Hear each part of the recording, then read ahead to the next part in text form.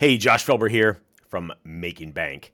Today's guest, he completed the 5th largest exit of any black CEO. That's pretty good, 9 figures.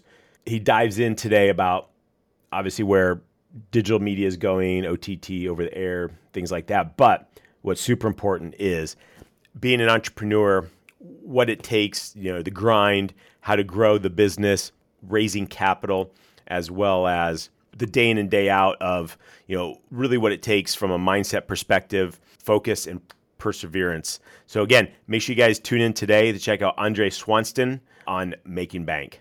Hey guys, also too, man, if you're interested in checking out some of the amazing gear, gratitude quotes, freedom quotes, awesome t-shirts, hoodies, hats, whatever you like, the softest clothing, most of it's all made in the USA.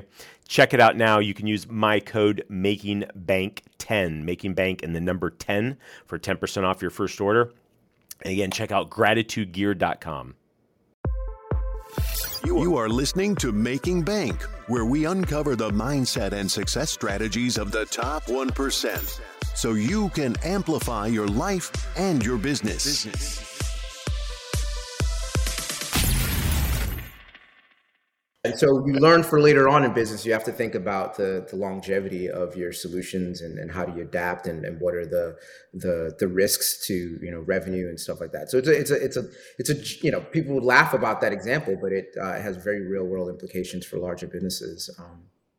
Definitely. What kind of got you started then? Obviously, you worked at Ameriprise and JP Morgan, kind of got in the sales, it sounds like. Was that kind of like what happened after college? Yeah. So, I was one of the bigger nightclub and event and concert promoters in the Northeast. Used that to raise some capital to open a nightclub back in 2005, a year out of school. But my parents, my mom in particular, always used to say, well, when are you going to get a real job? Like, you don't go to college to have a nightclub, right? You should go into finance. You should go into something. And what's interesting is in the late 90s and early 2000s, the hot thing that everybody wanted to be was investment banking or banking. Since transition, every college kid now wants to be in a tech startup, right? But 20 years ago, it was everybody wanted to be at Goldman or JP Morgan or before when they were still around, the Bear Stearns and the Lehman Brothers. Yep. That was the thing. And so I was no different to a lot of other kids. That was an economics major. And so that was the natural evolution. And I had the opportunity to work in Ameriprise Financial, and that recruited to go and do private wealth management at JP Morgan. And what was interesting is that I had this exposure as a small business owner in terms of owning restaurants and nightclubs and what was needed to market to people to get them in the door, right?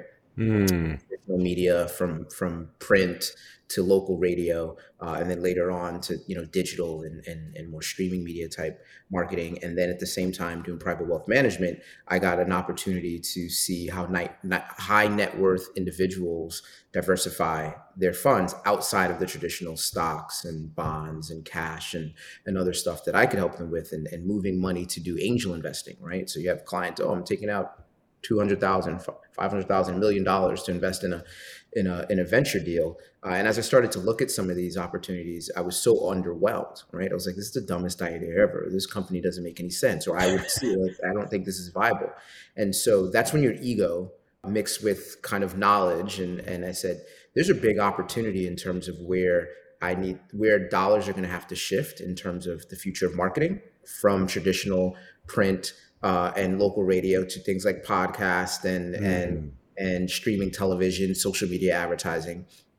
And I was like, these really successful, wealthy people are putting millions of dollars in ideas that I think I can have a better one. And that's where that kind of genesis moment was of saying, okay, I'm going to leave JP Morgan and start a tech startup in a field that I actually have never even worked in. So, So no experience, no knowledge. You're like, cool. Sometimes that's how like entrepreneurs do it. I mean, a lot of times. I mean, it's you get started and you're like, idea pops in and you just go after it and you go do it and leave the 6+ figure job, and it's like, all right, I'm going to make this happen and figure out whatever it takes. And fortunately, you got a little bit of entrepreneurial experience with the nightclubs and the TV zappers and everything else. So. What was that kind of that next step then into that digital space that you were heading towards? So the very first step that I took is you have to realize in any business venture and opportunity, kind of what your strengths are and what your weaknesses. And Mm.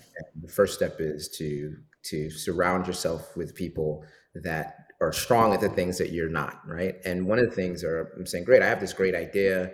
I think I can raise capital. I think I can, do all these things that are necessary to run a successful business, but I'm not an engineer. I'm not a coder. So somebody actually has to build this. Right. So I thought to my mind, well, who's the smartest person I know that can do that? And one of my dorm mates, I went to boarding school, I went to the Hotchkiss School in Connecticut, and one of the kids in my dorm ended up being my co-founder. He was a mechanical engineer, mathematician, Carnegie Mellon guy.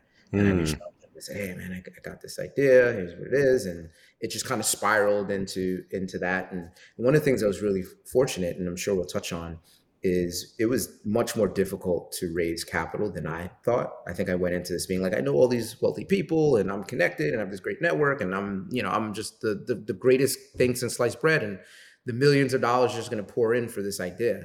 It was the exact opposite of that. A lot of the capital dried up in terms of the kind of advertising tech SaaS market that I was in. And this is, we're talking between 2011 and 2014.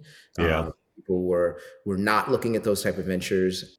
The business was founded in Connecticut. Everybody at that time, I had a lot of offers to move to the Bay Area and we can fund you or go to New York City, and really wanted to keep the business, founded, headquartered in Connecticut. So that was the geographic challenge. So, and I think there was other challenges, which, we can talk about forever.